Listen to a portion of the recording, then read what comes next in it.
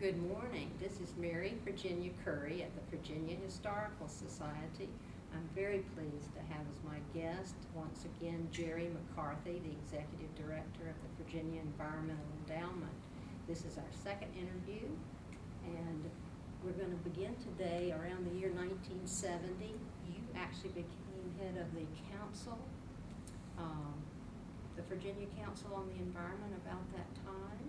And you were the chairman and the administrator, and were there any other staff? Well, it evolved. The Governor's Council on the Environment, as it was first called, was established by Governor Linwood Holton in the first few months of his term because of the great interest in the environment in Virginia and around the country. President Nixon had just signed the National Environmental Policy Act, had created the Environmental Protection Agency, and Governor Holton in his inaugural address had made the environment one of his top priorities. So in order to bring some coordination and cohesiveness to the state's environmental efforts, he created the Governor's Council on the Environment. I always like to say out of his hip pocket, because there wasn't any legislation authorizing it. He issued an executive order creating it and put the three citizen appointees of his to form an executive committee of it. And then the chairs or top leaders of all the environmental agencies, such as the State Water Control Board, the State Air Pollution Control Board, the Division of Water Resources, the State Health Commissioner, and the head of the Game and Fish Department. And he also added the chairman of the State Corporation Commission and the Attorney General and the State Highway Commissioner. So it was a very comprehensive group of people whose job it was to coordinate their activities with respect to improving Virginia's environment. And I was hired as the first executive director of the Governor's Council. After a couple of years, the legislature then passed a law creating officially the Virginia Council on the Environment, and changed the structure slightly so that I became the chairman as well as the administrator, chief executive of the council. And so that's where that came from. Overall, in the years that you were on this council, what was sort of your greatest accomplishment at that time? Did you feel satisfied in what were you able to meet the goal? Oh yeah, it was a really important time for the environment, because while Virginia had a very good water control law and had the beginnings of an air pollution effort, the water law had been in effect since 1946, the air law since 1966, and here we were in 1970, attempting to do everything from land conservation, which also existed in a way through the Outdoors Foundation, created by Senator Bemis when he was in the legislature in 1966.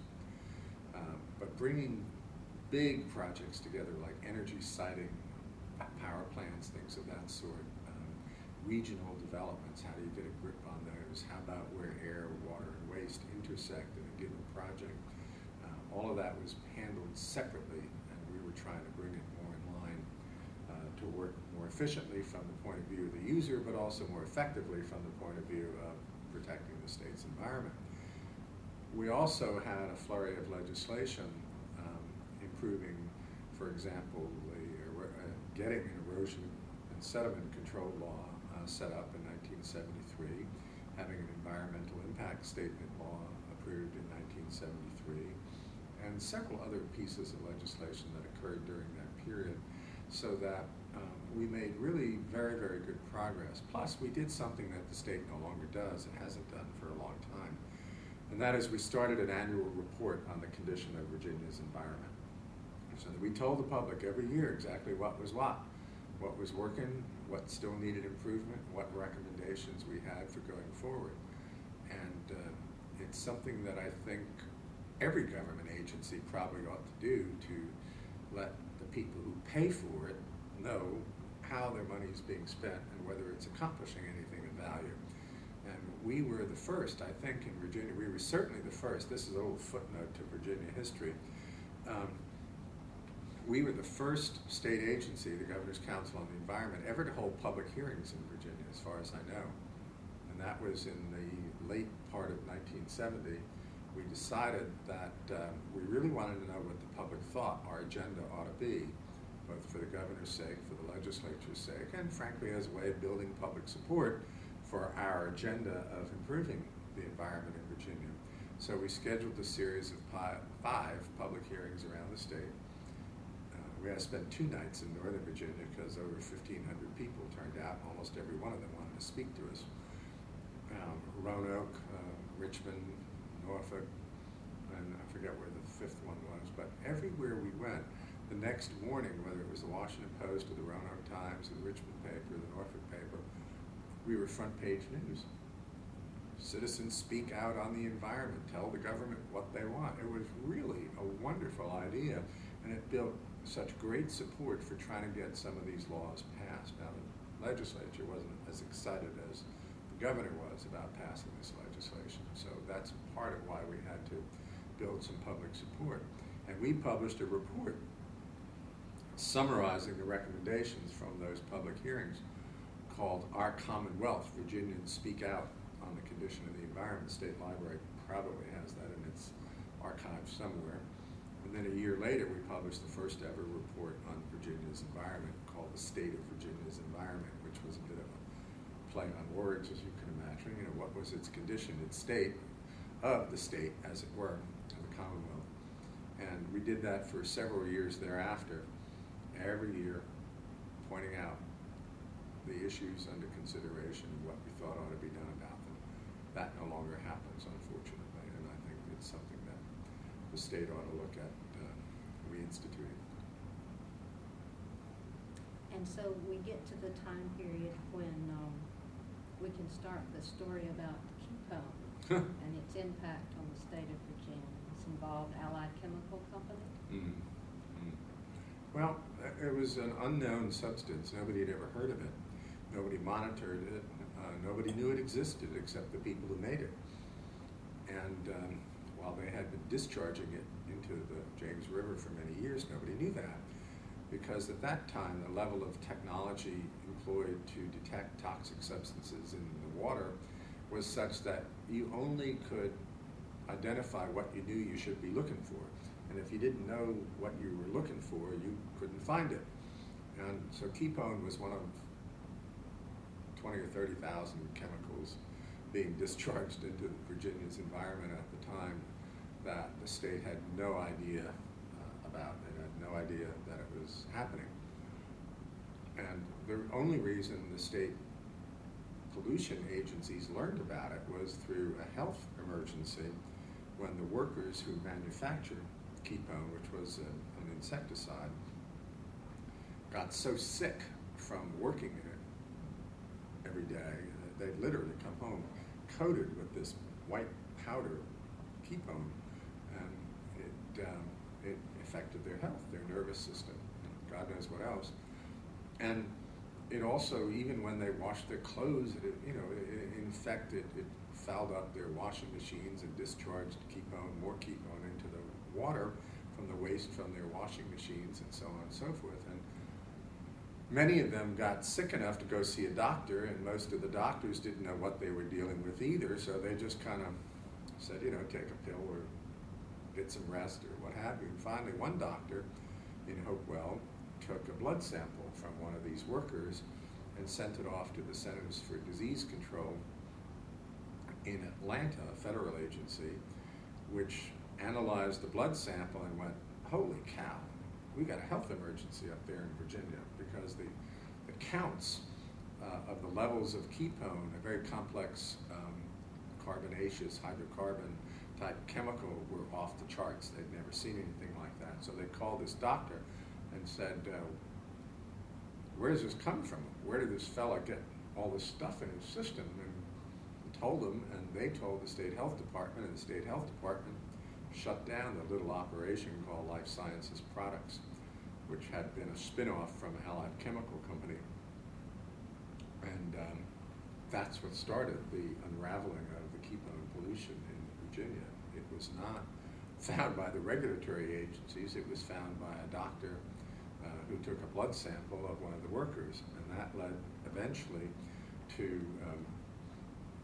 shutting down the plant, shutting down the river, and eventually in the trial in federal court producing frozen fish evidence when Allied tried to say in so many words that, gee, we never did that, it was these guys after we spun them off.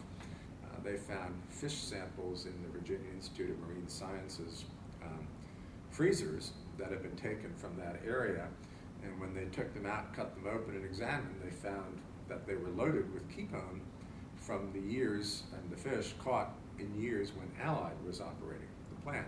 At which point, I understand, I mean, I wasn't a participant in the trial, so I don't have firsthand evidence, but the stories I heard were the jig was up and Allied folded its case and pled no contest to 940 some odd counts of polluting the James River with this insecticide. And the Judge Robert R. Marriage, who was the senior judge for the Eastern District of the Federal Court of the United States, threw the book at them, fined them $13.24 million, which was the maximum amount he could fine them, and then gave them 120 days to think about how that fine might be turned into something more useful that would do some good for Virginia and its citizens who were the ones harmed, rather than just sending $13.25 million off to Washington where it wouldn't do Virginia any good. And so by this time, it was late '76, and the endowment was created officially on February 1st, 1977, when the judge reconvened the court and accepted Allied's voluntary offer to put up $8 million to start a new environmental fund for Virginia to be called Virginia Environmental Endowment that the Judge Marriage, would appoint the board of directors of. And although he didn't have to, Judge Marriage reduced their fine from 13.24 to 5.24 going to Washington, and he kept $8 million in Virginia to do some good through the endowment.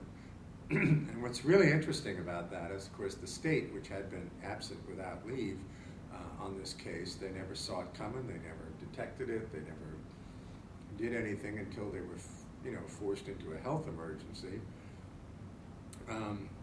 actually sent a representative to the U.S. Attorney, William Cummings, who had actually prosecuted the case in federal court himself. Usually they have assistant U.S. attorneys to do this, but Bill Cummings did it himself, and very effectively, as it turns out.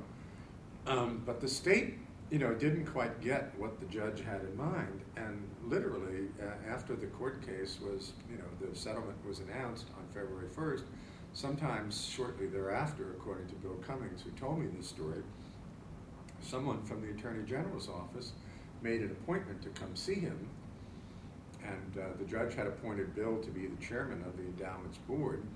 So both in his U.S. Attorney capacity and as chairman of the endowment board, the Attorney General's office of Virginia sent someone to go over and ask for the money. And Bill said, what? And they said, well, it's to benefit Virginia. We're the Virginia Attorney General, so give us a check for $8 million and, let's get out of here.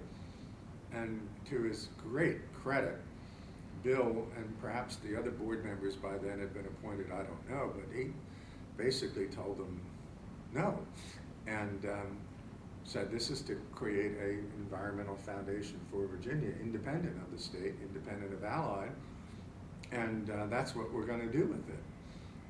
And he told me in this note he sent me not long ago, he said, can you imagine how things would have turned out if we just turned that $8 million over to the state? They would have probably tried to clean up the James River a little bit with it, and nobody ever would have benefited because there wouldn't have been enough money to do the job. It would have let Allied Chemical off the hook, as it were. And all the wonderful things that the endowment has done in the past 32 years would never have happened, perhaps.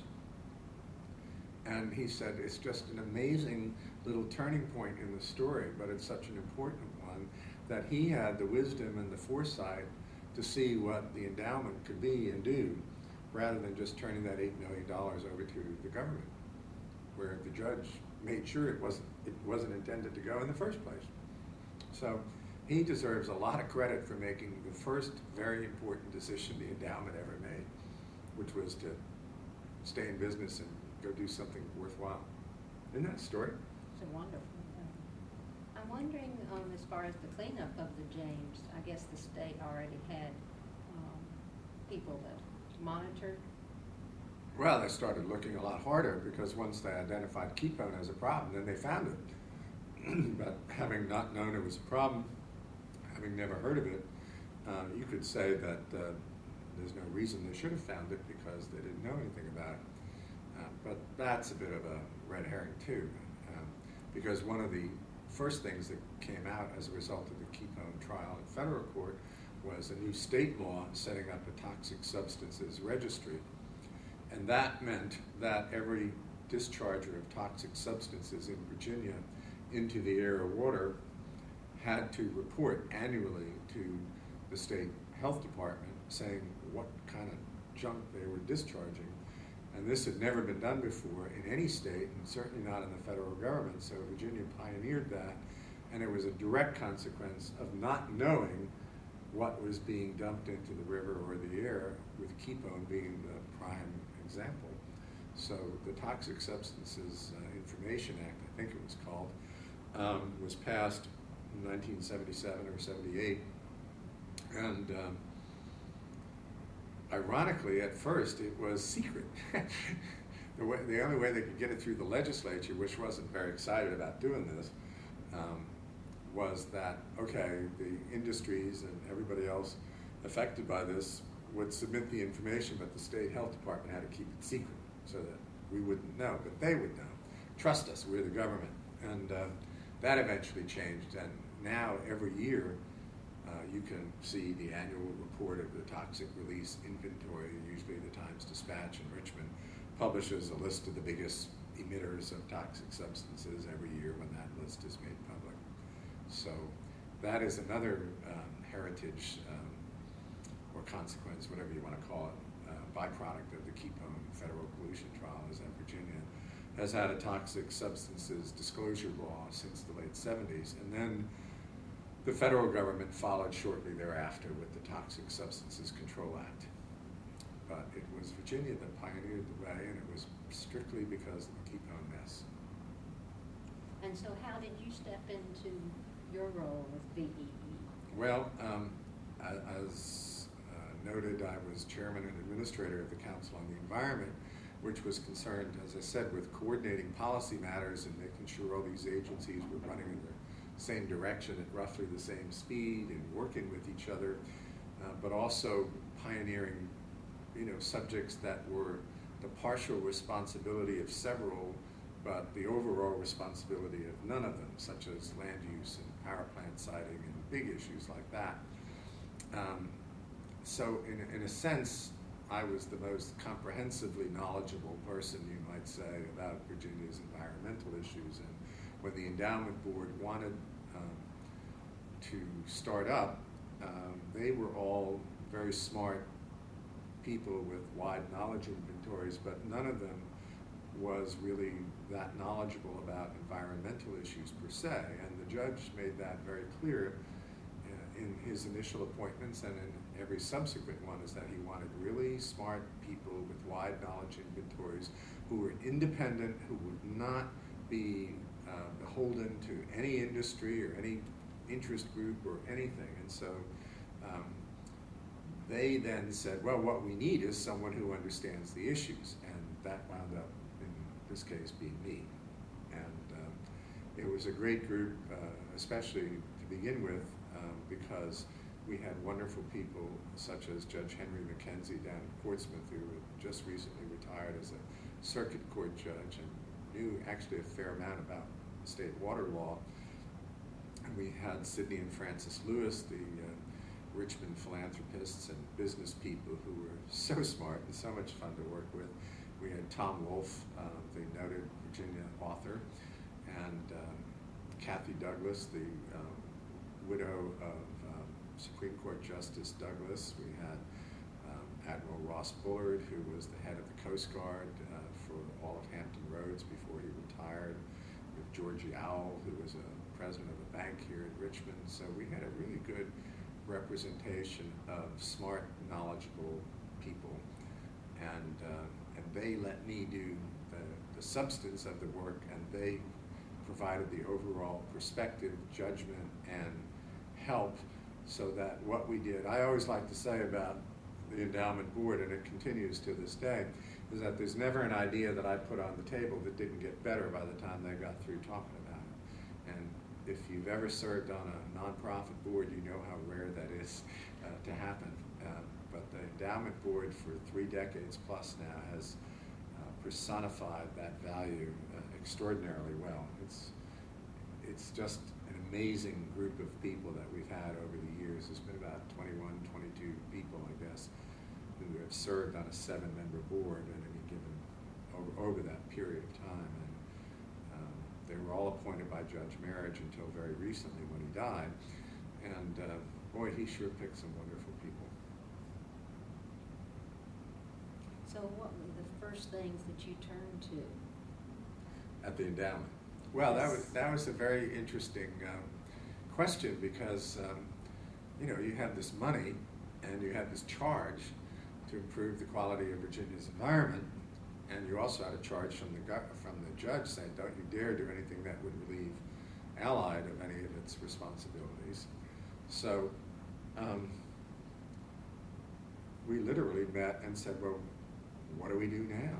And so I started educating the board about some of the issues, and we convened a series of meetings with experts from the state, from federal agencies, from nonprofit groups, and we got quite a boatload of advice from all kinds of people, literally from A to Z, from animals to zoology and mining and water pollution and air pollution and land conservation and just a whole host of things. And we decided, after several months of doing this, from June through December, we had, I think, 6 or 7 board meetings during that time, including meetings with all these different kinds of experts. And then we had a retreat, and we discussed it, and we sorted out the possibilities, and we eventually settled on 3 initial priorities. The first being consistent with our creation, toxic substances and water quality. That was one. Number 2 was environmental law and policy, because we saw that the law was clearly inadequate to deal with some of the situations that were occurring, and that public policy on the environment with respect to all of that could stand some improvement in Virginia. And finally, and this was one of the great strokes of genius of the board, I think, they said, you know, it's our observation in talking with all these people and listening to what they have to say, and knowing people as we do with our wide circle of friends, acquaintances, and business colleagues, and so on, that most people would certainly agree with the statement that they want a clean environment. They prefer clean water to dirty water. They want clean air rather than dirty air. They don't want to have to worry when they turn on the tap in their kitchen sink that the water is going to kill them or do them serious upset. Where we learned that people disagree is how that might be done and who ought to pay for it. And so, working with that insight, they said, we think if we work to get people together and talk, get them in the same room, we can find answers to complex environmental issues that would bring the best knowledge from all different points of view together and work out not compromises, but effective action that people can buy into. So one of the first things we did was open a bank account and put $25,000 in it and advertise it to say, anybody who thinks they've got a good way to mediate and resolve environmental conflicts, come talk to us about using this money to do that. That was a truly original idea.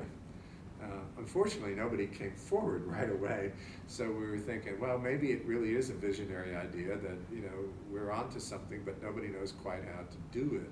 So I set out to find out more about it, and I discovered that, in fact, very few people knew anything about it, and that there was this one fellow out in the state of Washington named Jerry Cormick, Dr. Jerry Cormick, who had been a labor mediator, negotiator, resolving labor management issues, and being from the state of Washington, he course, loves the out of doors, and said, you know, I think I could make this work in the environmental arena.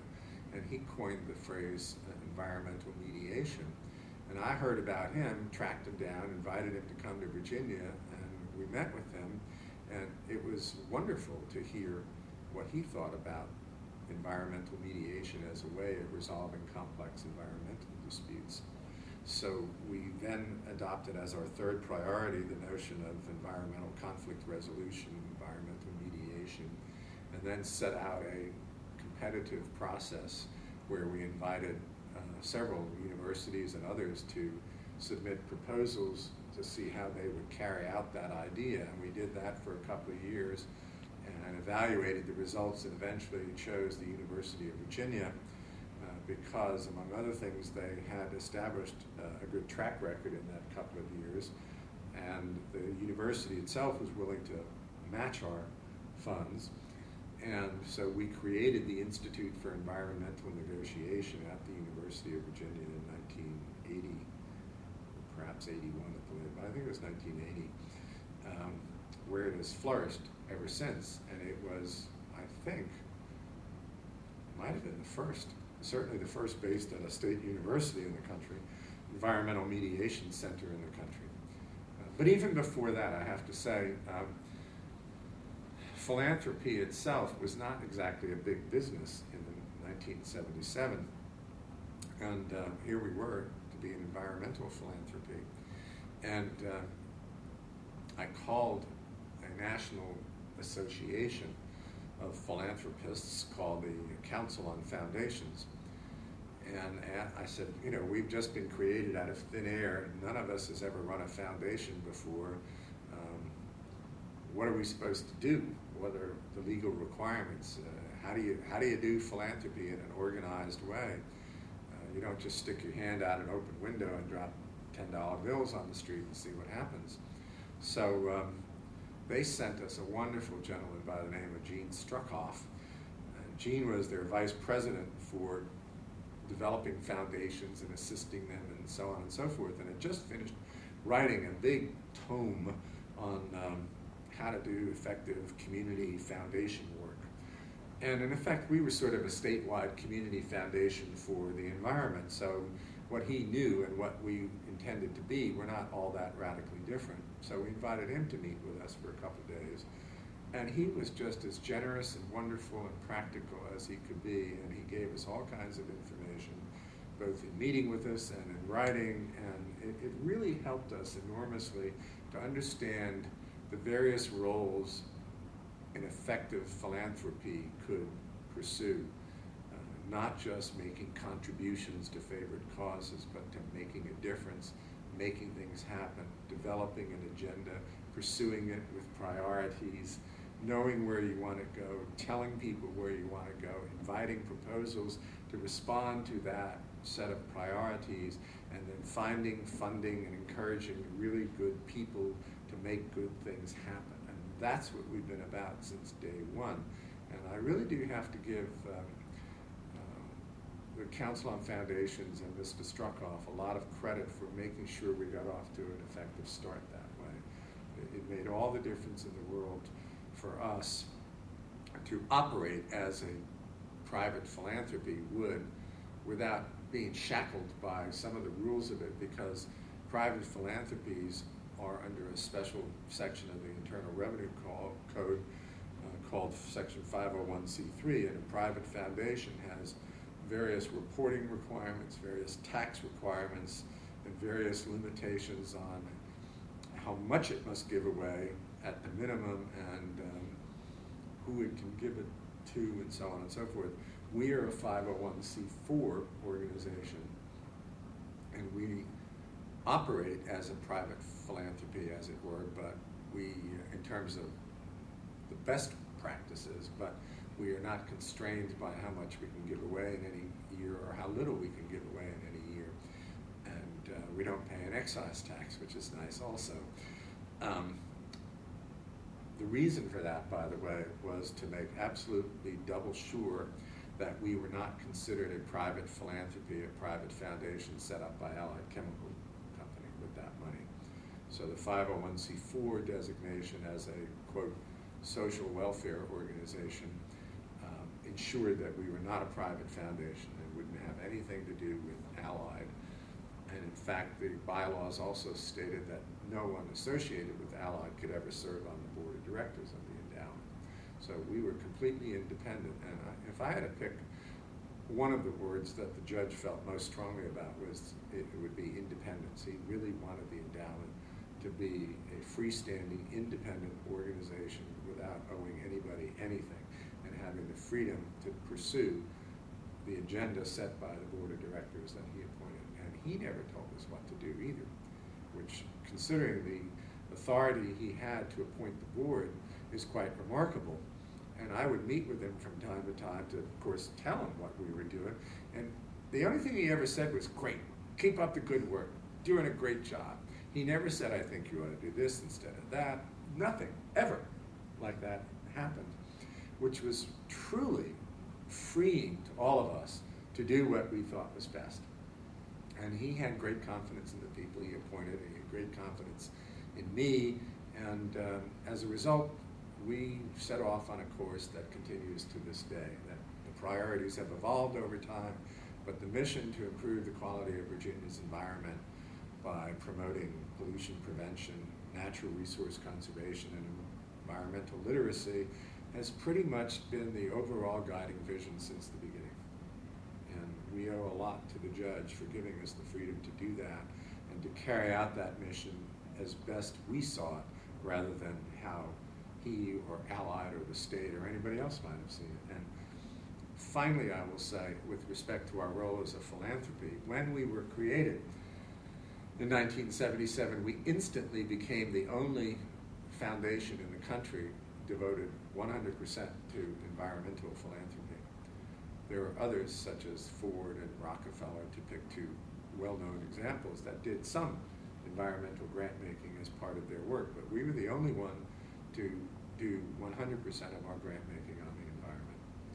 And that's changed now, thankfully. There are many more foundations around that give money to the environment, both as a part of their philanthropy and in some cases as the totality of their philanthropy. And it's been great to see so many come into the field, and there's even an Environmental Grant Makers Association in philanthropy these days, which, by the way, the endowment and 3 other foundations helped to establish back in the early, mid-'80s, because we were lonely. We wanted more philanthropies to start spending money on the environment. Nationally, environmental philanthropy constituted less than 2% of all grant making.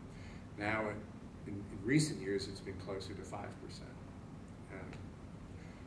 That's part of the leverage of our grant making as well, because we realized we couldn't do this by ourselves, and we wanted to induce and encourage and attract other grant makers to get into the environmental field.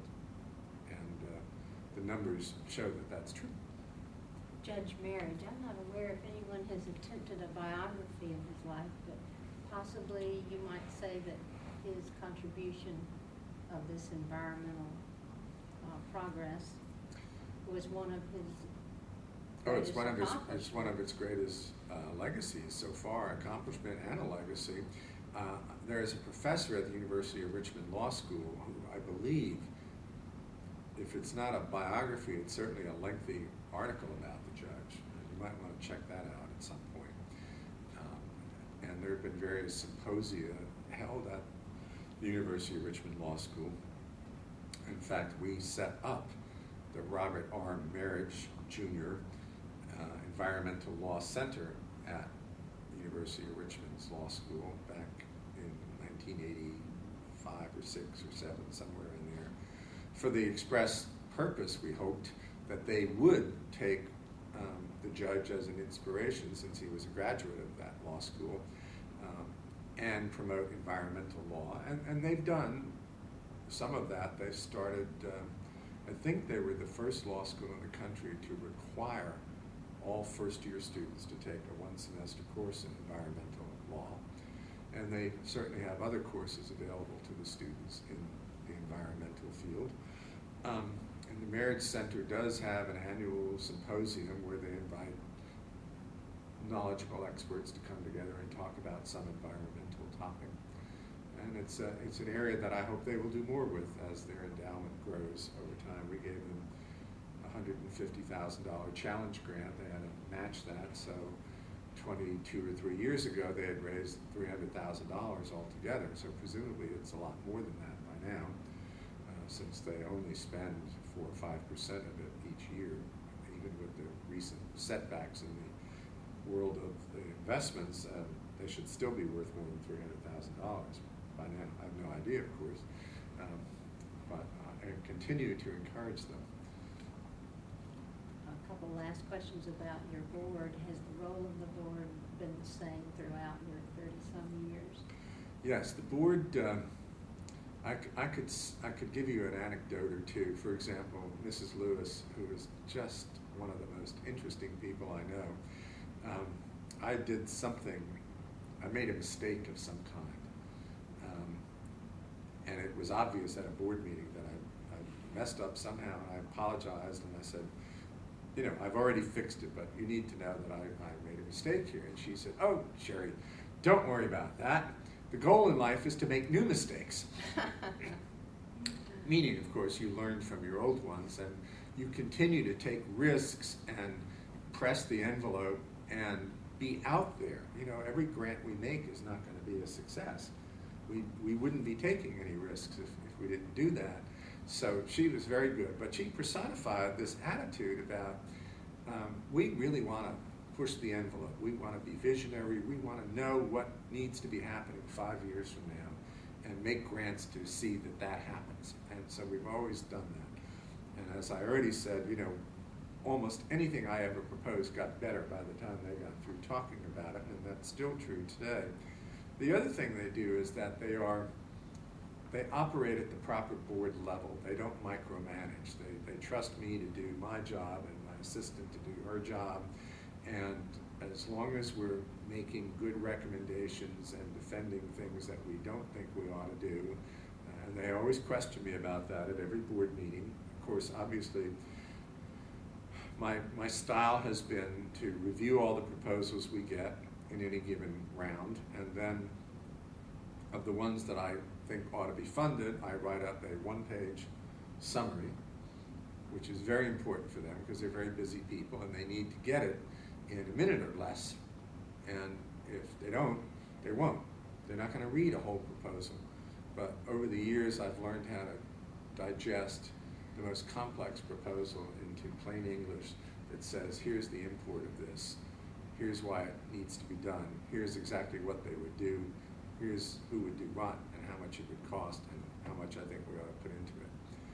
And that gets done on one page. And for however many grants I recommend at each board meeting, that's what they see. They also see the full list, including the ones that I'm not recommending. And they will sometimes ask, well, why don't you think we ought to do this? And I would explain my reasoning. And I think in all but one or two cases, there's one in particular which I'm not sure I should go into, but one board member a dozen or so years ago felt this one grant that I wasn't recommending was important and that we really ought to do it. And I had good reasons for not doing it because I knew the guy who was proposing to do it, and I knew he would not be able to do it, and he was blowing smoke at us. And but this board member said, well, I just think this is really important. I really think we ought to do this. And everybody said, okay, do you have any problem with that? I said, well, you know, I don't think we ought to do it, but you're the board, you're the final decision maker. And that's another thing. I have never let them forget that while I present recommendations, they are the decision maker. So they decided to fund that grant, and within a year, the whole thing had gone absolutely nowhere. And this one board member and I have never stopped joking about that one. I mean, we've always had a good laugh over it because he thought surely it would be a great idea, and I thought surely it would be a bust. And it turns out in that case, I was the one who was right, which is not always the case, I assure you, but it was an interesting example. So they don't approve, and sometimes they turn down things that I recommend. Now, Judge Marriage, was he ever a member of the board? No. No. Mm-mm. But up until the last, until he died, he appointed board members. Now the board selects its own members. members, and we have 2 board members now who are the first 2 who were not appointed by Judge Merritt. But we think they meet all the criteria that he would have. We think the highest compliment I can pay them is that I think he would have chosen them. Mm-hmm. It seems that your board members maybe serve longer than... Yes, they don't have, well, they have fixed terms of 4 years. And they changed the bylaws to say that any board member appointed by Judge Merritt can serve for an unlimited number of terms, but the ones who've been selected by the board are limited to 2 4-year terms. And I think they're looking over the long run as the judge-appointed board members rotate off. They want to see some fresh blood periodically thereafter. As long as the judge was alive and he knew who he was putting on that board, there wasn't any reason, unless he had a reason, not to reappoint someone to have them go off the board, unless they said, you know, I've done enough. And several over the years have said, you know, 8 years is enough, or 12 years, or 10 years, or whatever it's been. The first one to leave was, I believe, Judge McKenzie, who had served, I think, 8 years or thereabouts, and it might have been 9.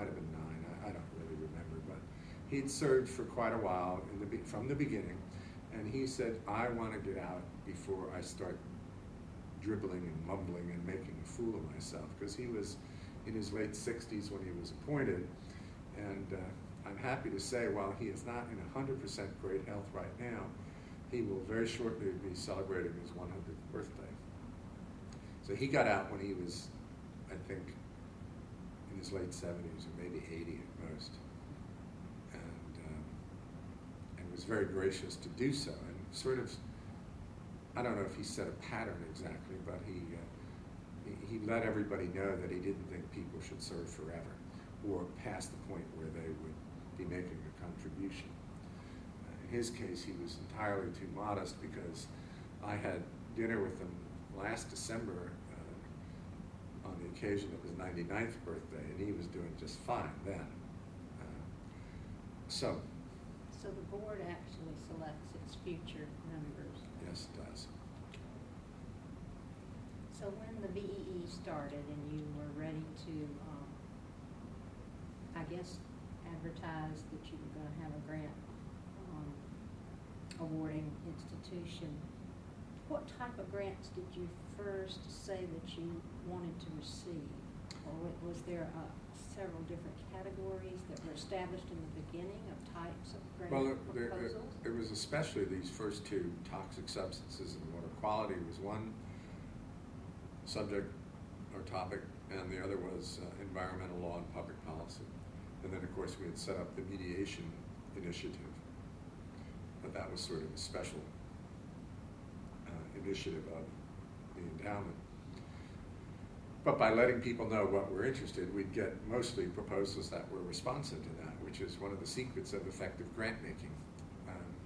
Some, very, very few, only solicit proposals. They don't let anybody just send them anything. They say, we're going to develop a request for proposals. It's a formal document that lists what the problem is, what the need is, what possible approaches might work, and then invites universities, research institutions, nonprofits, anybody to submit proposals formally that are then evaluated, and some are chosen to be funded, and off they go. Hardly any foundation does this, but some do. A lot of general purpose foundations just say, we're here for the improvement of humanity or arts in general. And so they get all kinds of proposals spanning the gamut of human interests. And in our case, we are uniquely focused on the environment, and then within the environment, we have specified priority areas that we want to focus on at any given time. And over the years, people have learned not to send us proposals that are not responsive to our priorities, because for the most part, we don't fund them if it's not responsive to what we're trying to do. Now, we're also not so smart that we have thought of everything, so we also make exceptions.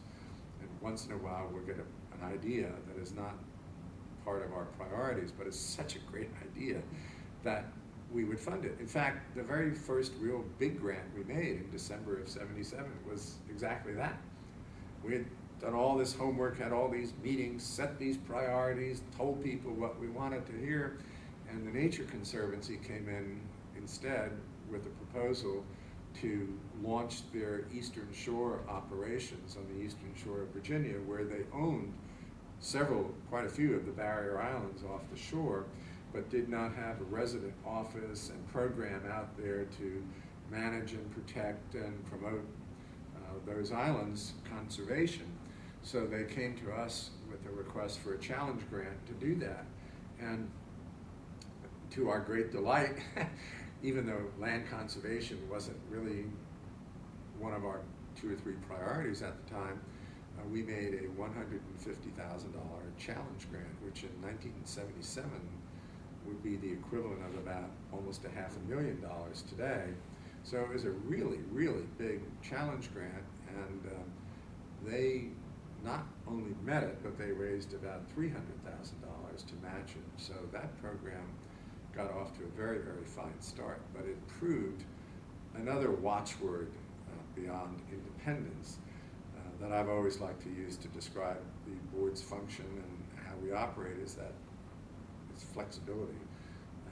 We are smart enough to know we don't know everything we need to know. So when somebody comes in with a great idea that's really going to make a difference, we remain open to it. And from the get-go, that has been true with that grant to the Nature Conservancy for the Eastern Shore. And we have done that periodically over the years. We've seen other examples of proposals that we didn't have on our radar, but which turned out to be pretty good ideas. Fortunately, and I've looked back through our history and all the grants we've made, and every year I did this really, so that's why I'm confident in what I'm about to say. We really did put our money where our mouth was. If we said toxic substances and water quality, or environmental law and public policy, and eventually building the conservation community in Virginia, or land conservation, or protecting the Chesapeake Bay, or improving the state's commitment to funding its natural resource responsibilities, whatever we've said our priorities have been, by and large, that's where we have made the grants. So we've done what we said we were going to do, and a lot of them have worked out very well and made a huge difference. Not every one, of course, but a lot.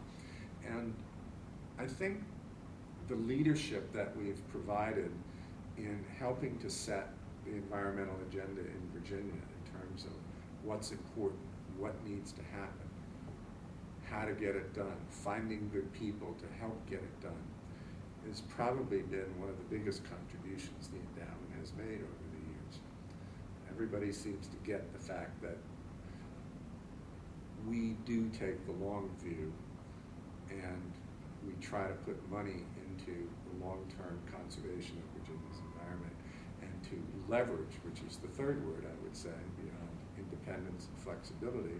We're highly leveraged, not just in requiring matching funds for what we do, but in terms of what those funds then accomplish. For example, one simple one was a scientific research project that we funded with the Virginia Institute of Marine Science that was looking at the effects of chlorine discharge. Chlorine is being used as part of the sewage treatment plant processes, and in oyster growing areas, years ago when we had oyster growing areas, chlorine discharge was killing the oysters, and it wasn't a good idea. So we funded some research to see what might be done about that, and the results were so conclusive that the State Water Control Board banned chlorine from being used in sewage treatment plants going forward. So that's one example. Another example more recently is we put up several $100,000 over a few years to promote a group, to a partnership among business and conservation groups to persuade the legislature and the governor to put more money into natural resource conservation, more state money. And in recent years, that, let's say $500,000 total that we might have put into that organization and getting that job done has produced something over $600 million in new state funds invested in land conservation, water quality improvements, and the like. And now that's huge, huge leverage when you can do something like that. And there have been other examples along the way, but independence, flexibility, leverage, excellence goes without saying, but you might say that's a fourth word to characterize our work. And persistent. You know, I really do value persistence. You can get a lot done if you stick to it. Year after year. I remember some of these older fellows when I first joined Governor Holton's administration. They would look at a young guy like me and say in so many words, well, we'll still be here when you're gone, kiddo. And I've outlived them all so far, and still here. We're glad you've outlived them. Thank you. And the volume of grant proposals has just increased over No, the decades, or it not? varies. You know, some years are better than others, or more than others. In the early years, we got perhaps more because people would send us all kinds of things that didn't really relate to our priorities. So I always found it curious that in my dealings with colleagues around the country on philanthropy, they measured activity rather than accomplishment. For example, one of the first things people would say is, how many proposals did you get this year? And I said, yeah, I don't know, 75 or 80? Oh, is that all? We got 934. As if that was something to be proud of. And I said, well, that's an awful lot of work. How do you sort out those 934 into actually funding choices that make a difference? And that usually stopped them. And you know, then they'd say, well, we funded 10% of those or 5% of those. And I said, well, isn't that a lot of effort to go through to fund 5%? And I learned really quickly that it was better to focus on priorities and get fewer proposals, more responsive to what you really wanted to do, rather than crow about a lot of irrelevant proposals that just created a lot of paperwork for everybody that didn't have anything to do with what you were trying to do. So in our case, we've never counted the number of proposals as anything that's relevant to our work. What we count are the grants we've made and what's happened as a result of those. That's what matters. How do you make things happen? And you do that. I mean, it's like, you know, by their deeds you shall know them. It's by their grants is how you should evaluate philanthropies. What do they do with their money? Does it make a difference? How can you be the watchdog? How much reporting is done by the institution that receives your money? Just regular reporting? Oh, yes. In fact, in that, we were also a bit of a pioneer, I understand, because I don't think anybody else was doing this when we started it many years ago. But from the get-go, we adopted a policy of,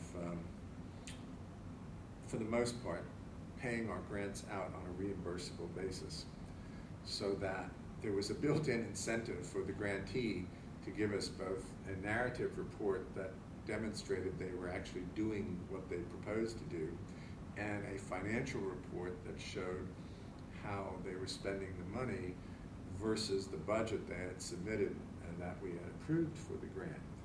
And if there was any discrepancy between what they said they were going to do and how they were going to do it and what they were doing, we would not pay them. So that's happened very, very rarely. Most people figured out pretty quickly that we were serious, and we said, if we're giving you money to do this according to this budget, then, you know, that's what we expect you to do. It's really quite simple. So then we would get reports, whether quarterly or every 4 months. Each one I like to call custom-made grants. You know, we'd sit down and we negotiate with the grantee organization about what we wanted and how we wanted it, and then that would be the terms of the grant, and that's what they would have to abide by. And it's very professional, it's very transparent. You'll see that when you look through the grant files. You'll see progress reports, narrative, and financial. And you'll see that most of the time they match up very well with what the proposal says, because those grant files have the proposal as well as the progress reports and the final report. So as a consequence, we built a reputation for being a very professionally run organization that you could depend on. If you did what you said you were going to do, you could depend on us to give you the money to do it. And until recently, that was a good financial strategy too, because we were in effect holding off spending our money by at least a quarter or two at a time, rather than handing it out in a big chunk. The way a lot of foundations, they write you a check and say, good luck. And, oh, by the way, maybe tell us about it in a year or what happened.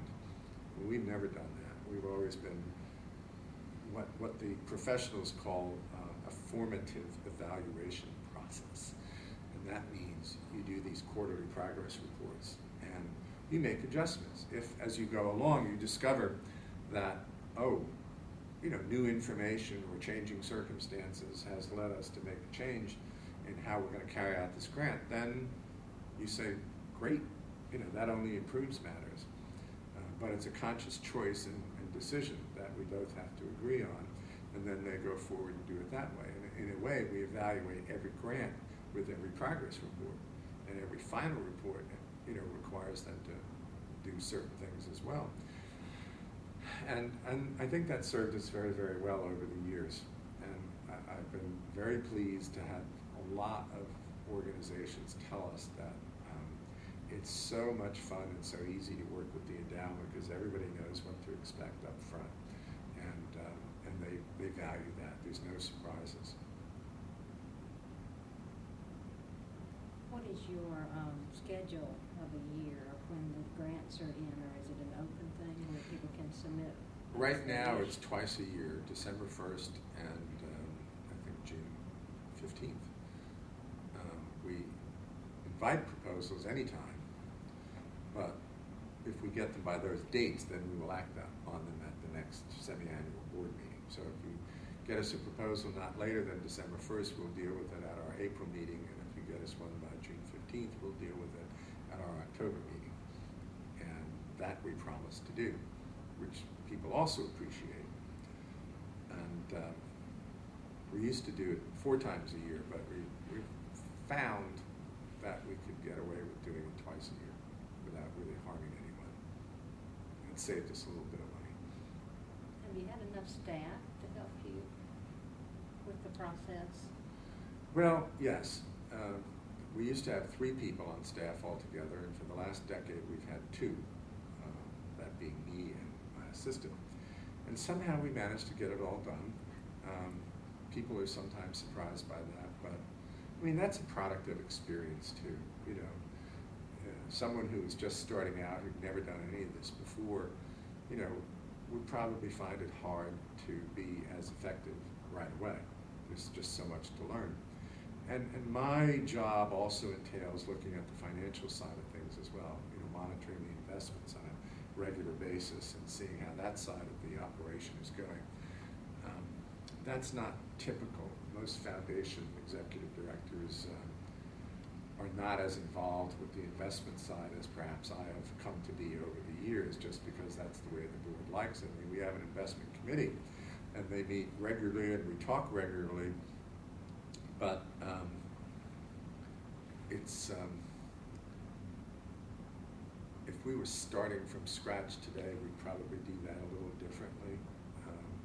We did have investment managers that we hired and, you know, monitored and whatnot, but most of them, frankly, were not even doing as well as the market averages were, so we changed our approach and got rid of them. And at least lately, the last decade, we've been investing mostly in index funds, so that we know on any given day, you just look it up on a computer, how did your fund do? And you can tell from one day to the next whether you made money or lost money that day.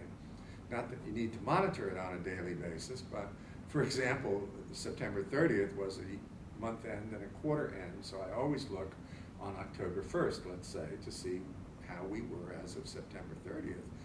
And this year, we were at September 30th, we were $14.326 million, let's say, which is pretty close to exactly where we were. Yesterday, the market dropped quite a bit. So I looked this morning just to see how much money we'd lost overnight, and we were down $238,000. which is almost our administrative budget for the year. But I'm hoping today we'll gain that back. I mean, so you cannot monitor these paper changes day by day, but because it was the end of a quarter and because there was such a big drop, I did look at it 2 days in a row because I was curious, and we have a board meeting on Monday, and they need to know where we are financially. What other roles do you have? Oh, You've got the this- investment side and you've got the you know, grant looking making at- side, Yes. the setting the, helping to define our priorities side, the doing the homework, the research to say here's where the needs are these days. But there's also the way we've operated, and because of my unique background, I think you could say the largest grant the endowment has made is making me available as a resource to the state and to the environmental community, to agencies, so that I have always been encouraged by the board to serve on boards and commissions, and not ones we give money to, but for example, I'm a member of the Commonwealth Transportation Board and have been since 2002. And when you see what that group is responsible for, billions of dollars in roads and bridges and rail and transit every year, and how that affects the environment, and how of late the state has tried to make a better connection between land use and transportation. I mean, this is right up our alley. This is one of the key priorities we've been focused on for the last several years. So I get not only the opportunity to participate as a grant maker in trying to affect that public policy and make things happen, but as a state policy maker as well, sitting on the transportation board, encouraging and voting for changes that improve the link between transportation and land use decisions, which transportation is a state decision, land use is a local decision, and trust me, they are not on the same planet. And the link is being forged, but it is a very, very slow, complex process, because they're just two different elements of two different levels of government with two different sets of priorities, and yet the intersection between how we fund transportation and how we approve suburban developments is so obvious and crucial that it has to be linked. So that's slowly happening, but it is a challenge. And so that's an example of how else, and there's been many instances of that over the years, various boards I've served on. How much do you ever interact with legislators? It depends. Several of them who are more involved in environmental issues I interact with a fair amount over the years. As a general rule, I don't go up to the legislature very often anymore, because frankly we make grants to people who wind up doing some of that as part of their grant work. So I did that for 7 years for Governor Holton, and then for Governor Godwin, and for the first couple of years when the endowment was getting started. And that frankly was enough to last a lifetime. It's a 24/7 job if you do it right when the legislature is in town, and there's a lot of work to do when they're not in town. So that was another leverage example that we figured we could leverage my knowledge more effectively by making grants to groups like the James River Association, the Chesapeake Bay Foundation, the Southern Environmental Law Center, and others who, as part of their work, will do that kind of lobbying and public policy work with the General Assembly. As an aside, do you have an assessment of, are you pleased to see more people elected to office that do have these concerns about the environment? I'm not sure I've seen that many, to tell you the truth. I mean, for the longest time in the state Senate, there was one senator you could count on, Joe Gartland from Fairfax, and in the House for 18 years. And he was there for 30 years, I think, 32 years. And in the House, Taylor Murphy was there for 18 years. After that, it was up to them to persuade their colleagues to do the right thing. There are very few who I would say have made the environment a priority. It's not that they don't like it necessarily, or they would vote against it. Sometimes they would, sometimes they wouldn't. But right now in the legislature, there's nobody who has obviously succeeded those two. Delegate Albert Pollard who actually succeeded Taylor Murphy in his seat is one who is doing a very good job, but he's still new. In the Senate, I'm not sure there's anyone who's ever stepped up to fill Joe Gartland's shoes on the environment. Again, it's not to say that they're not legislators who will vote the right way, because there are, but in terms of providing leadership, that's really more a gubernatorial function. If you don't have gubernatorial leadership on the environment, it's very hard to get new things done or change existing laws and policies. We will turn in a few minutes to maybe looking at very specific projects that you have funded. In 2000, you wrote a memo to your board, and you were kind of assessing the last 23 years, and you said that you'd written really 4 chapters. The first focusing on mediation to resolve complex environmental disputes, and the creation of the Institute for Environmental Negotiation at UVA. Chapter 2, working directly with the governor, Governor Robb, on a commission on the future of Virginia. And let's see, the results of Chapter 2 were the passage of the Chesapeake Bay Protection Act, the Hazardous Waste Facility Siting Act, and several changes to in-stream flow legislation. Chapter 3 focused on the strengthening of the environmental citizen movement. Funds from VEE helped in the starting of the Chesapeake Bay Foundation, James River Association, Southern Environmental Law Center, the Nature Conservancy, and several of the Friends of the River groups.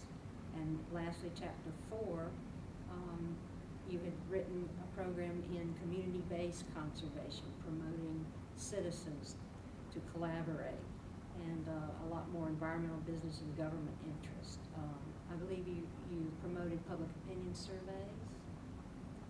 And so what is Chapter 5 after that time period in the year 2000? Have there been many chapters since?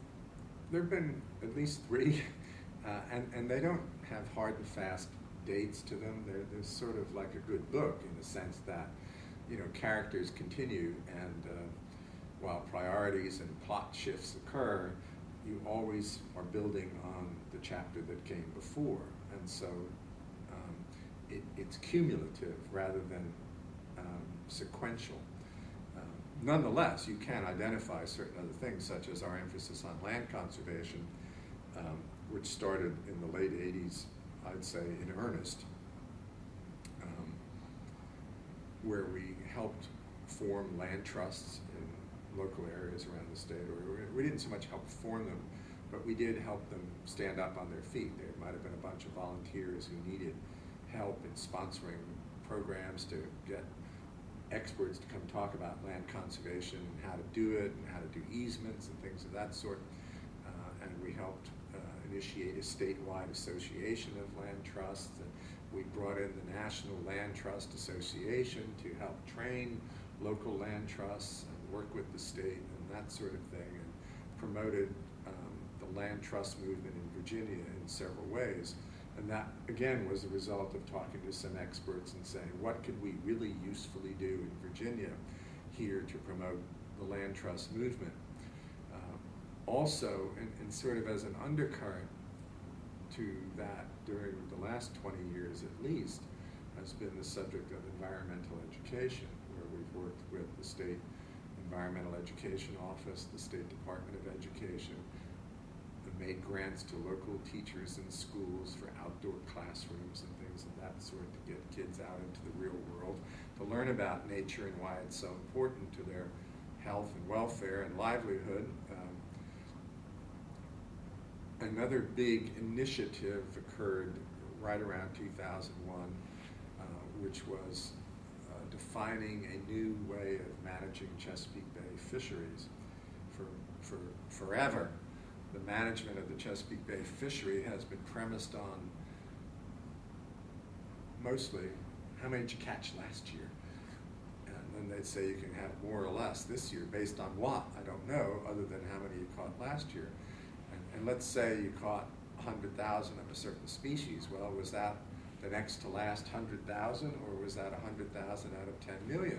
Nobody was really quite sure. And in the Chesapeake Bay Agreement of 2000, signed by the governors of the Bay States and the EPA, they agreed to develop a plan to manage the Chesapeake Bay fishery on a multi-species, ecosystem-based basis, a whole new paradigm, which the scientists were beginning to figure out needed to be done. But the managers, the state agencies, they didn't know how to do it. So it was really a goal rather than a commitment, although it's written as a commitment.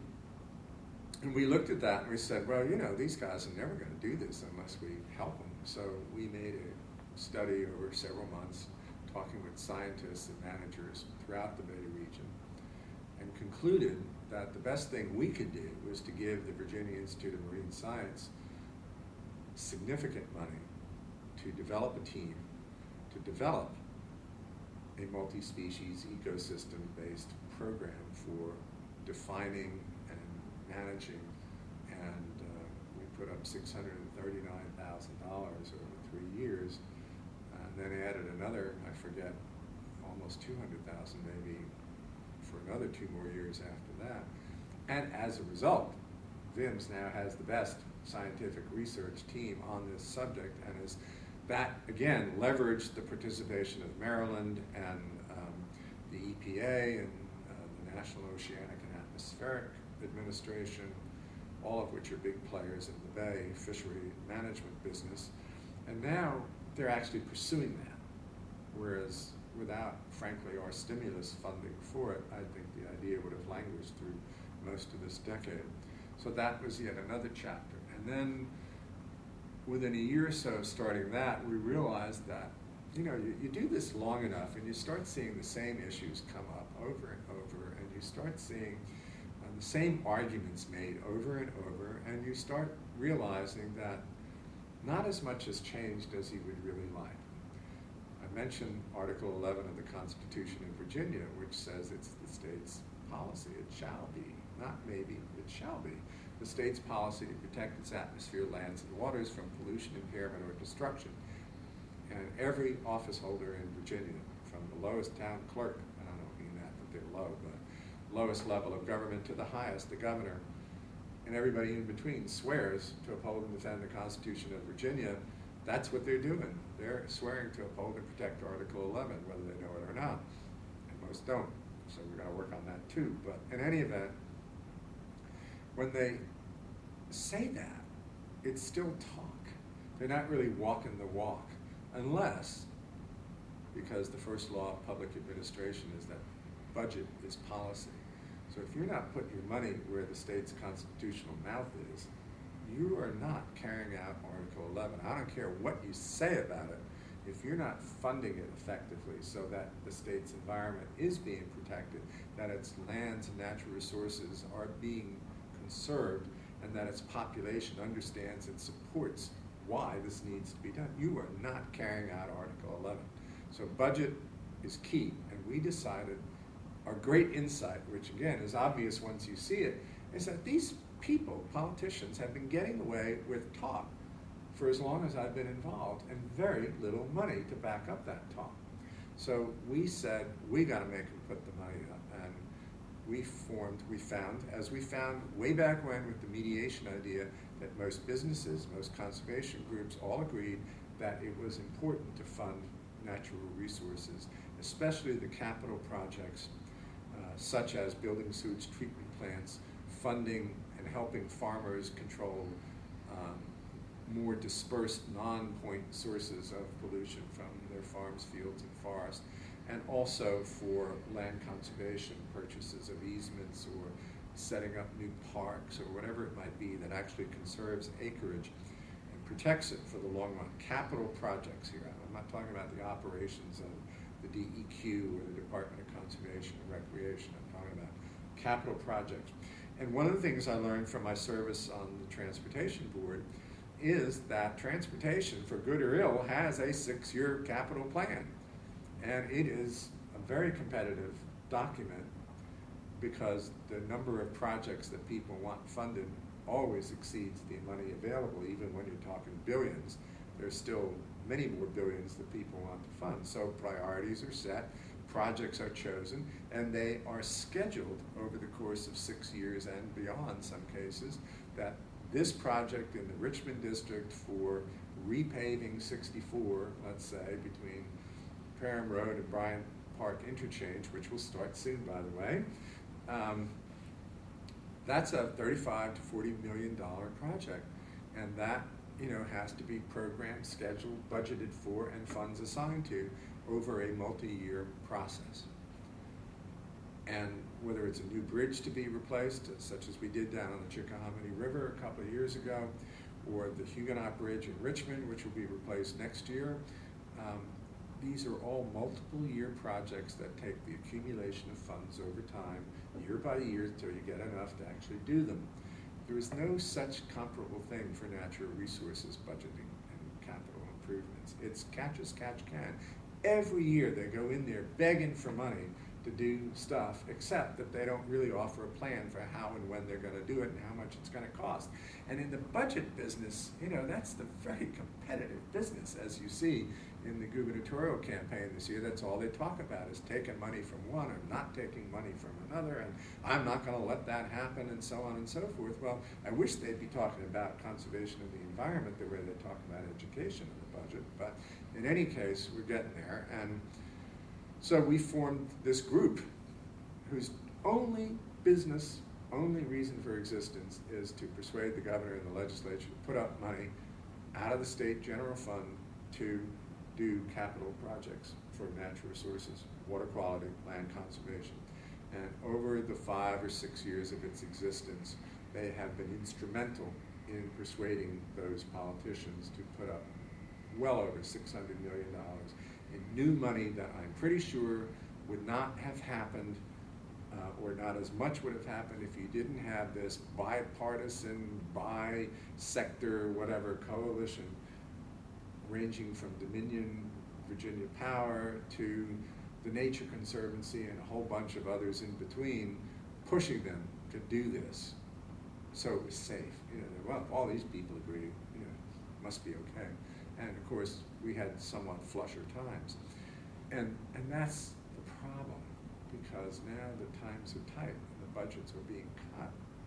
All that money is not on the horizon. And what we've had, that's what I realized over time, was we had a roller coaster of funding in Virginia for natural resources. In flush times, we might get some more money for these projects. In not so great times, or ordinary times, it would disappear.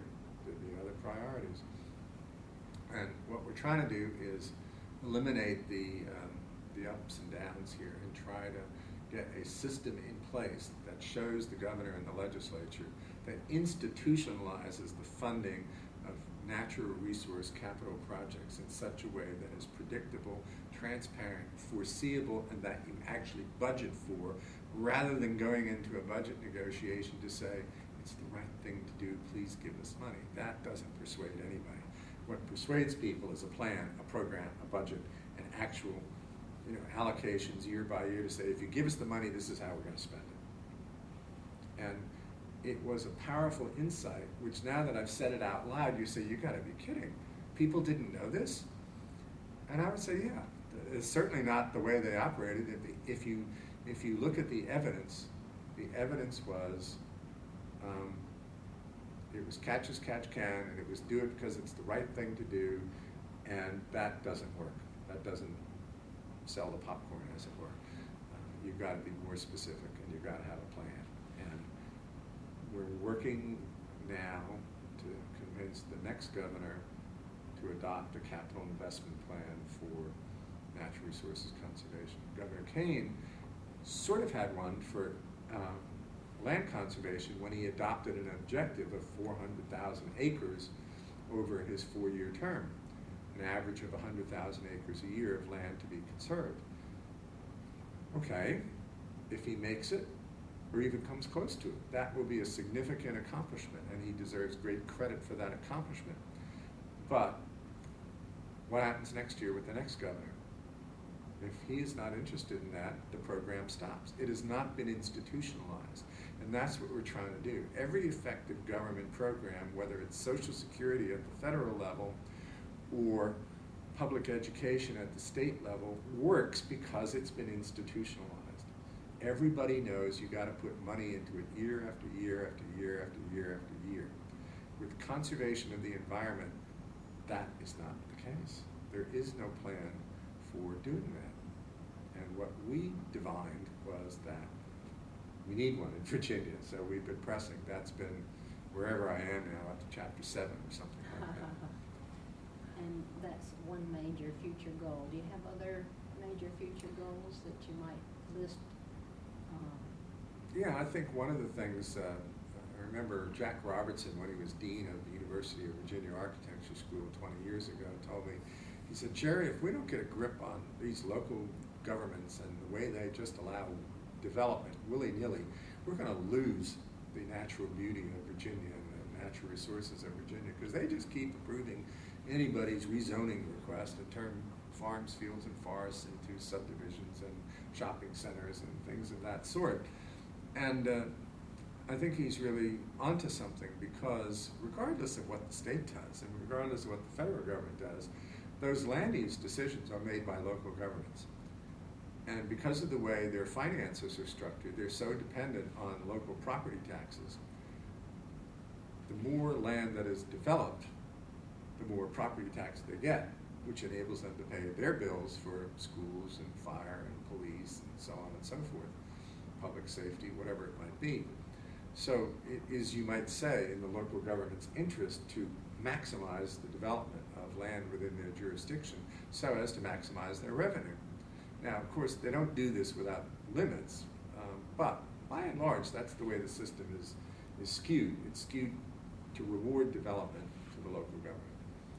And we need to do something about that. We need to figure out what we can do to promote conservation as an equally important value to development, and have a better balance between conservation and development, so that you still raise the funds to do the local government's job, but you do it in ways that does not destroy the environment in the process.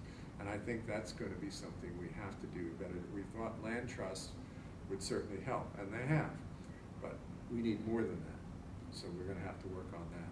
And then there was a very disturbing series of articles in, of all places, the New York Times recently, on water quality and the things that are getting into the water today that people never thought about before, such as all the pills that people pop and the drugs that they take, and all that's getting into the water with who knows what effects, and whether it's got any bad effects or not.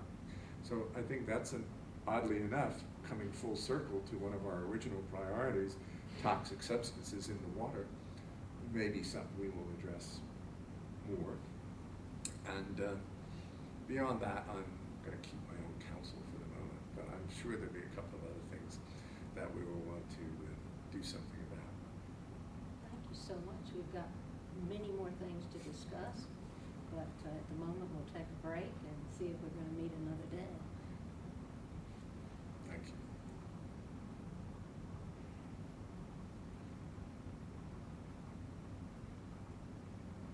So we're at part 2 for our second interview, and I forgot to mention before, it's October the 2nd, 2009.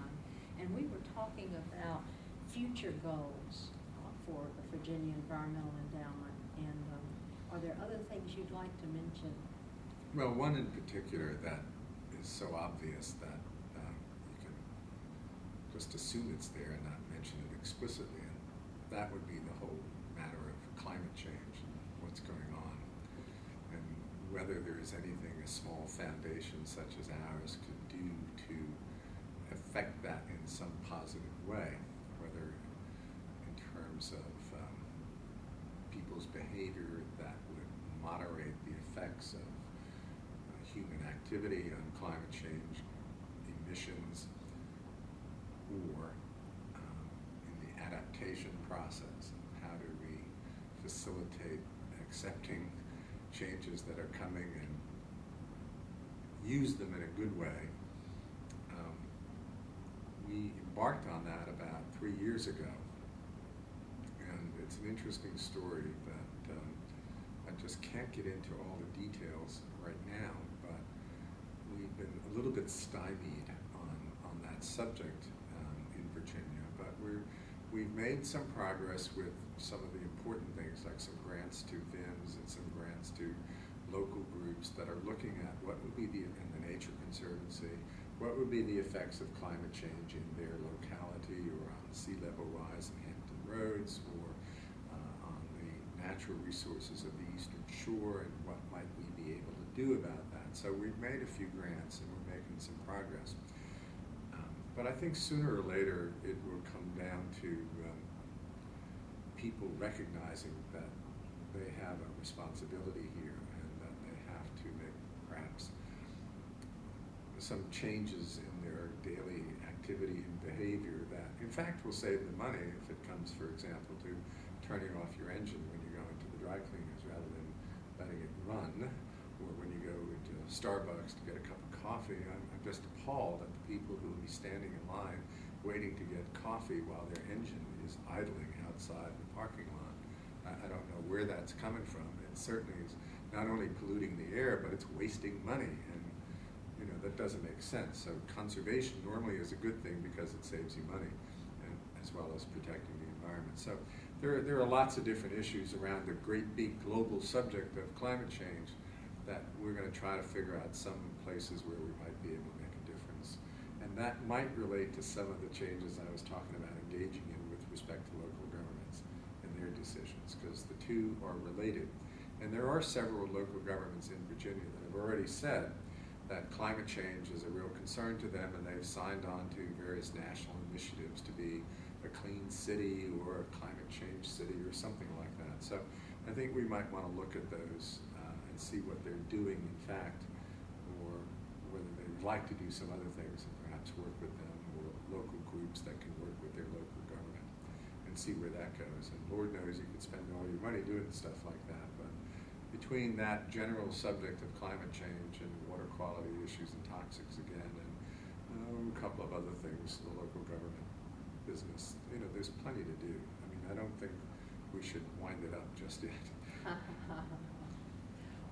Are there specific things that you see over time that you try to have an effect on, not only through giving out grant money, but say for now, are there any really serious environmental issues that have come up recently that you try in other ways to affect change or to have some influence? I would say that we operate on the level of public policy first. You know, that's where your leverage is the highest, is to change the law, change the rules, change officials' perception of things. We don't do remediation. We don't do cleanups. We don't do things like that. We do education. We do prevention. We do conservation. We're just too small to do more than that, and even that's a stretch. You have to be pretty clever and highly leveraged and very practical and results-oriented even to do that.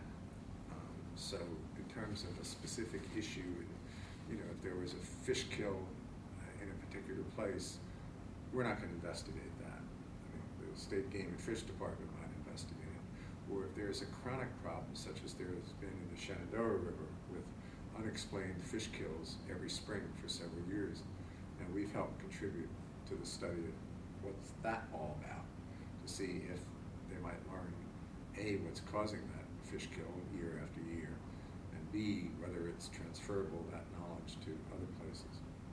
We do that, but not particular instances of pollution. I wondered how you gather information that then helps you decide which grants, just reading the paper, talking to certain people. The paper is a remarkably good source of information, but you can't just read one. I read, you know, the Richmond paper, the Norfolk paper, the Roanoke paper, the Washington Post, the New York Times, Newsweek, Time, various more specialized things from time to time. On the internet, the search engines are so powerful today. You can type in anything you want to know, and you'll find, you know, hundreds of thousands of links to learn more about it. So there's all these resources available today that you can look to. But beyond that, you actually have to engage real people. And so you get on the phone, you go out and visit, you talk to people, you listen, you learn. God gave us 2 ears and 1 mouth, and there's a lesson in that. And so I try to employ every communication and listening technique I can imagine to see what people think about things. And you find once you do that, once you focus on a topic, it's pretty quickly you can become knowledgeable about it because there's so much information out there. And so that's how we learn. How much involvement in professional associations do you have, and is that a help to you? Well, I am involved in the Council on Foundations, and there's a southern version, the Southeastern Council of Foundations. There's also the Environmental Grant Makers, which I participate in once in a while. And we have a local donors group here in Richmond that tries to promote philanthropy in the Richmond metropolitan area. I'm sure I'm leaving. Oh, there's the Association of Small Foundations, which is a very practical group. That's for foundations with no or few staff, so that everything is oriented towards getting the job done, not a lot of theoretical public policy, philanthropic, change the tax code stuff, but what are the most effective techniques for grant making, for investment policies, for working with your board, for scheduling good meetings, et cetera, et cetera. Very, very practical things like that. Site visits. There are actually good ways of doing a site visit to investigate a proposal, and not so good ways. And you don't have to reinvent every wheel. There are plenty of people around who you can learn from if you don't think you know something well enough to. There's plenty of help if you want it. So I try to take advantage of all those opportunities and still focus on what I have to do. How often do you do a site visit? Well, it depends. If it's a group that we've already funded and it's a renewal of a project, that's less necessary. If it's a group that's new to us, I don't know them, I like to say we don't give money to strangers, so I like to get to know them, talk with them, see how their operation really functions, how they relate, how they compare to other groups doing similar kinds of work, whether they've got knowledgeable, competent people, whether they can really do what they claim they want to do, and so on and so forth. So that's what a site visit is usually all about.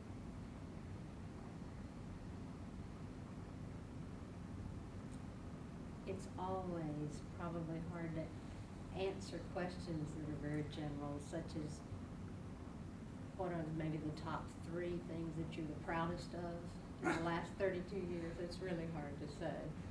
Well, yeah, because there's a lot more than 3. Yeah.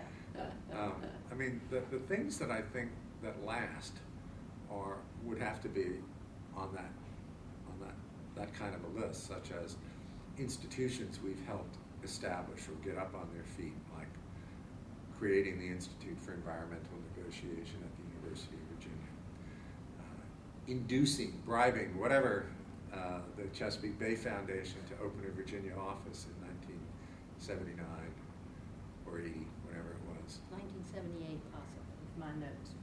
It might have been a little later than that, but in any event, helping the Southern Environmental Law Center get started, establishing the Elizabeth River Project down in the Portsmouth, Hampton Roads area, the various Friends of River groups that are thriving today as a result of our initial investments, and in some cases, succeeding investments to keep them effective. Various and sundry things like that we have put money into that are doing well and don't rely on the endowment for their continued existence anymore, would certainly count. Our initial successes with the fisheries ecosystem-based management approach and with getting so many hundreds of millions of new dollars into the state budget in recent years for environmental purposes, those would qualify. There's a long list, I think, that I'm working on reviewing as we go through this history project that when I go back to Bill Cummings' statement that I mentioned a while back, when he says, if we turned over that $8 million to the state, what amazing things would have been lost. And isn't it wonderful that, he made the right choice to put the $8 million into making sure the endowment did something useful and helped all these people do things. It boggles the mind to think that for a minute that might not have happened.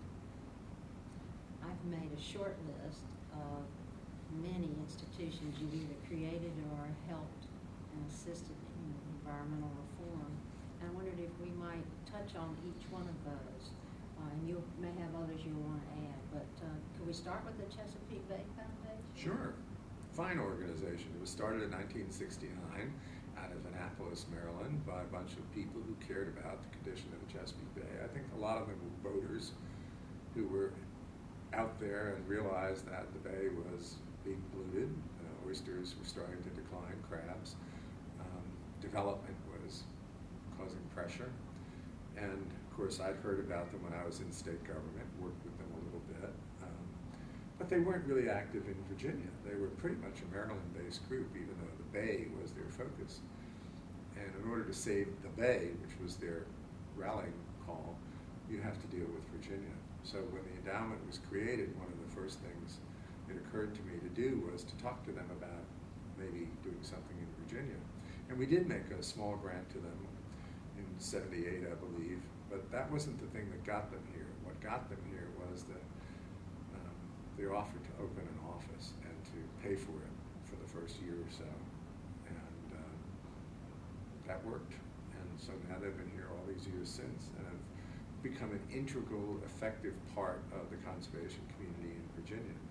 And again, somebody I was talking to recently who started to look into some of the stuff that we're now talking about and reviewing said, I was just amazed. The more I looked, the more I realized at the beginning of a lot of these things, there was endowment money. I said, yeah, that's true. And she just rattled off a half a dozen things real fast. And I said, yeah, we helped start every single one of those things. I said, I have no idea. I didn't know that. That a lot of people don't know that. I said, well, they're going to because we're doing this history project. And they will. In fact, some of the people who work in these organizations probably don't know about the endowment's initial capital investment. We are usually a first dollar funder rather than a last dollar funder. So that's why there's so many things that we help start rather than finish. So anyway, that's the Chesapeake Bay Foundation. How about the Nature Conservancy? Well, I told you that story about the big grant to establish their Eastern Shore headquarters and programs. We also established the I forget what they called it, but the state now calls it their Natural Heritage Program for the protection of endangered species and flora and things of that sort. Scientifically valuable pieces of the environment on land. And we started that program with the Nature Conservancy in Virginia, and after 2 or 3 years of good success, the state finally took it over and called it the State Natural Heritage Program, and that's been in existence for over 20 years now. And that is readily supported year after year by state taxpayer funds. So that's another example of highly leveraged grant making as well. And we've done plenty of things with them, but those are two that come to mind. Lately we're doing the Eastern Shore climate change work with them. That should yield some interesting results as well. Were you involved with the Environmental Law Institute in Washington? Absolutely. That grew out of our initial interest in environmental law and public policy, and we made a couple of grants early on to ELI to look at toxic substances law and the state of it, and what needed to be done in Virginia and nationally on the subject of law and public policy on toxic substances. Because remember, there wasn't really any when the endowment was funded, and they helped sort out some of the things that ought to be done. And so they're a legal public policy research center, national, in Washington. And that's their job, is to look at the law, the environmental law, and to help promote it, modify it, create model statutes, et cetera, et cetera, et cetera. And so we needed their help in Virginia early on through the first, I looked recently, I think the last time we made a grant to them was almost 10 years ago. So for about 20 years in a row, we supported various projects that they did for us in Virginia. And if you have more to add, it would be wonderful on the Institute for Environmental Negotiation. Oh yeah, that's just been, it was such a simple idea to get people, multiple parties around the same table in complex land use or environmental disputes of whatever kind, to, with professional mediator help, work things out and reach consensus that all parties could agree to. And that's what they did for the first several years, was work on carefully chosen complex issues, problems. Then they realized the next level was, you know, we don't have to do this project by project. We're going to be changing the law and the policy that allows these things to foment and become problems in the first place. So they started a series of roundtables where they would, anticipating problems, they would get like the chemical industry together with the environmental community to talk about hazardous waste disposal in Virginia. So we had this toxic substances roundtable that eventually led to consensus around what a hazardous waste facilities siting law in Virginia, which we didn't have, ought to look like, because if people started citing hazardous waste in Virginia, we wanted to be prepared to minimize the impact of that on the environment. So the chemical industry and the environmental community, with the assistance of the Institute, worked through a policy dialogue on hazardous waste siting and came up with a model law that they presented to the General Assembly, and oops, in 1986 it went right on through because all the parties who cared about it agreed to it. And the legislature loves that. Same thing happened with the Chesapeake Bay Preservation Act. We realized that what happens on land affects the bay, the rivers that feed the bay, but there wasn't any land-water connection in the law, and there needed to be. So a roundtable was formed on that, and a great business leader at the time in Virginia, a man by the name of Jim Wheat, was the chairman of that, and Taylor Murphy, who was a delegate in the House of Delegates, was a part of it and followed its proceedings carefully because he represented the Bay Area and was very interested in this, making this land-water connection. And the farm groups were represented, the Bay Foundation was represented. All in all, there were about 18 different groups around that table, and that dialogue went on for a year and a half or so. And they came up with a bill to make a land use water quality connection. And they called it the Chesapeake Bay Preservation Act, and they gave it to Taylor Murphy in the House and Joe Gartland in the Senate. And even though, of course, the legislature changed it somewhat, the essence of it remained the same, and in one legislative session, a very complex piece of legislation became law that changed the whole rules for local governments in the coastal, whatever Virginia defines as the Chesapeake Bay region, which is about 2/3 of the state. All the local governments now had to adopt new procedures for regulating land uses so that they would minimize their effects on water quality in the Chesapeake Bay, and that came out of a policy dialogue.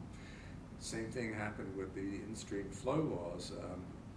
The law as it existed in Virginia in the middle 80s was such that if you needed water for human consumption or industrial consumption, you took it. And if there was none left for the aquatic life in the rivers and streams, well, that was too bad. So they had a policy dialogue on that as well that the Institute facilitated, at the end of which everybody agreed we needed to change the in-stream flow laws, or create an in-stream flow law to say that, yes, these other uses are still permissible, but not past the point where they would endanger aquatic life. So we gave status to aquatic life as a result of that policy dialogue, and made them one of the other factors to consider when making water decisions, usually in the course of a drought situation, because when it's raining, who cares? There's plenty of water, but all of this becomes important when we have droughts, as we seem to have every few years in Virginia. So that was another example of their evolution from resolving particular disputes to establishing public policy by building in ownership among the people who are most affected by it. And that has been a signal contribution. They've now gone on, in addition to all of that, they now go and they have a leadership training program to find and discover emerging talent related to the environment in Virginia, whether they work in the forestry department or the transportation department, or DEQ, or in a nonprofit, or in a business. And they get them together from September to June, train them over the course of that period, and get to know each other and see different points of view, and emerge as a body of people who over the years stay connected and can call each other up and resolve issues face to face and person to person, because they know and trust each other through the leadership development program that the Institute runs each year. So it's been quite a successful program. Did it just seem natural that UVA would be an institution you would approach about this to sponsor? Well, there was one individual in particular there who was very interested in this. And then, as I said, eventually when we sorted out the 2 or 3 that we were looking at, one of the things that made the difference was not just this individual's competence and enthusiasm, but the university's willingness to match our investment with office space and routine administrative expenses that added up to almost as much or as much as, say, the $50,000 or more that we put up in cash, with a third leg actually being then they had to raise an additional third from other sources, so that we had 3 sources of funding: the endowment, the university, and everybody else. And that's pretty much, well, we more or less ceased our institutional investment in that after about 21, 22 years. Maybe it went on longer than that. I'm trying to remember, because it's 32 years, so it may have been after 24, 25 years. And it's very unusual for a foundation to support an institution for that length of time. But because we started it, and because it was doing, I mean, I remember Mrs. Lewis once saying when that question first came up, in terms of, should we keep doing this? She said, are they still doing effective work? I said, yes, ma'am. And she said, then we need to keep supporting them. It was really that simple. And we did that for a long time. Not automatically. We always evaluated, we always talked to them, we always insisted that they were effective every year. And then at some point we decided, it's been long enough, they've found other sources diversified enough that we can draw back. Now, we still support an occasional project now and then with them, but in terms of the 50 to 100,000 a year, I think over those 20 plus years we gave them about $1.2 million, which is, considering we've given away $26 million altogether, that's a lot of money. Do they have at all an emphasis on training mediators? Well, I don't know exactly, but it reminds me of another leverage point. Back in the mid-'80s, again, late '80s, the Chief Justice of Virginia decided that he needed to form a commission on the future of Virginia's judiciary, because cases were becoming backlogged and justice was not being served, and it was, anybody who'd come into court from the 1920s would be perfectly at home in a Virginia court in the 1980s, and he said we could do better. And somehow I got wound up serving on that commission. I think I remember how now, but in any event, I asked this one fellow who secured that appointment. He says, well, all that alternative dispute resolution work, that mediation work you're doing, man, this system needs that.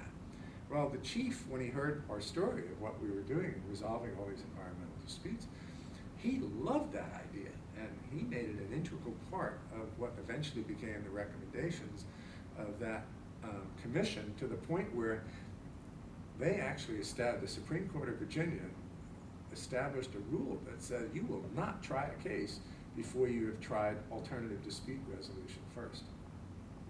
And that became the operating principle of the Supreme Court of Virginia, because they run the whole judicial system as well as, hear appeals, but they are also the administrative agency for the court system in Virginia, which a lot of people probably don't know. So all the way the courts operate, from the general district through the circuit court, appeals court, Supreme Court, that's all run by the administrative arm of the Supreme Court of Virginia. And they're like any other bureaucracy, they have their rules and procedures and whatnot, and one of the things they could do was say, as a result of our experience with alternative dispute resolution, that by God, ADR, alternative dispute resolution, was going to be the law of the land in Virginia. And it has saved countless millions of dollars and hours of time and frustration, because the idea of going into court and winning or losing is not what most people want out of the judicial system. They want a fair result. So if you can get in there and actually negotiate a settlement, that's usually to the betterment of both parties. And whether it's divorce cases or property cases or whatever, that's the way it's required to be done, last I heard. Mm-hmm. So that's more leverage. How about the James River Association? Maybe got involved with them in the early 80s? Yes, in 1983 we made our first grant to them. They were started in 1976 as a volunteer organization of landowners along the lower James River to protect their interests and the quality of the James River. And frankly, they were mostly the owners of the plantations along the river. And so they had an economic and aesthetic interest in forming this association, which was originally called the Lower James River Association. And in 1983, two of their officers, they had no staff, it was a strictly volunteer board, two of their officers who knew me took me to lunch at La Petite France, where one of them, who worked at Reynolds Metals Company, was practically across the street from. So he said, why don't you come and have lunch with me at La Petite France? And I loved La Petite France when it existed. So that was an easy one to accept. And they really hit me up pretty hard saying, Jerry, we got this group, and it's a really good group.